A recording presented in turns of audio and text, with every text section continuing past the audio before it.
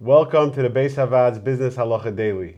Today I am joined by Rav Yitzchak Grossman, Dayan at the Beis Havad, and Reish Chabura at the Greater Washington Community Kollel. Ruvain's looking to invest. He's looking for something to invest in. Shimon has a company that is looking for investors. He heard that Ruvain's looking for somewhere to invest. So he comes over to me and says, Ruvain, I hear you're looking for somewhere to park your money. Great idea. I have a company, and not only that, my company right now, there's an opportunity for an infusion of cash to take you in as a partner. He hands him an auditor's report on the company. He says, review this. I'm sure you'll find this to your liking, and we'll be able to become partners, and we'll take over the world. Ruvain looks over the report. It is actually to his liking, and he invests in the company.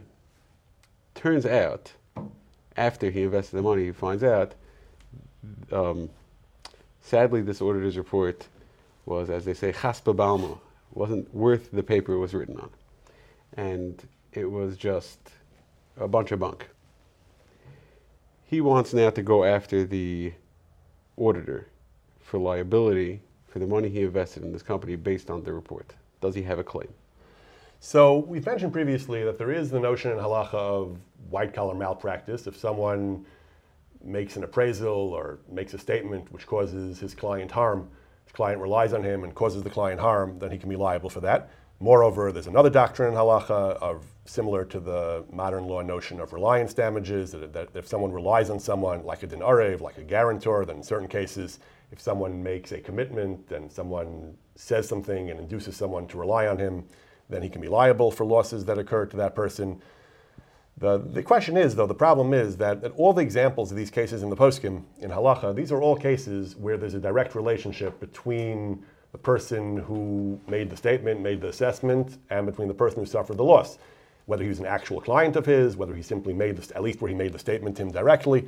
In our case, the auditor issues the audit, puts it out there, gives it to the company that hired him, whatever he does with it. He has no direct relationship with an outside investor. The law also, typically, there are different standards ranging from the narrow ultra-mares standard to the foreseeability standard, but in general, under the doctrine of privity of contract, the law will generally not hold an auditor responsible to arbitrary investors who may have made decisions and had losses based on him. I don't have proof one way or another, but in halacha also, all the examples in the poskim we find are cases where there was some relationship, some direct contact between them to argue that an auditor should be liable to members of the public, even if he could foreseeably see that they might rely on him, is a stretch. Now, if the report would be used by shareholders of the company, let's say, to decide whether to hold on to the shares or not, then maybe the auditor might have a fiduciary responsibility to them, but to members of the public, it would seem to be a great chiddush to argue that he has some liability to arbitrary members of the public. So I want to unpack a little bit this case that the Dayan referred to. The shareholders of a company, would it make enough gemina at all to them if the auditor that we're talking about over here is an internal auditor or external? It's an interesting question. So with regard to the first part of the question, to outside investors, I don't think it would, because neither an internal auditor nor an external auditor has any relationship, any contact, any connection to the outside investors. With regard to existing shareholders, then there might be a distinction because the internal auditor answers to the company. The company is the shareholders. The shareholders are the shareholders of the company. So perhaps one could argue that even though he hasn't met individual shareholders, but perhaps one could argue that an internal auditor does have responsibilities of malpractice or of arev or of guaranteeing reliance to the shareholders.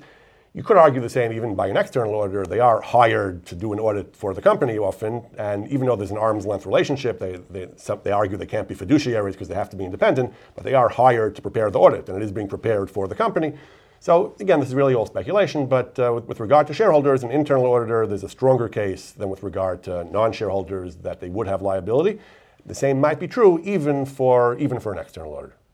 If you enjoyed this video and would like to receive more like it, or to sponsor a future video, please visit beishavad.org.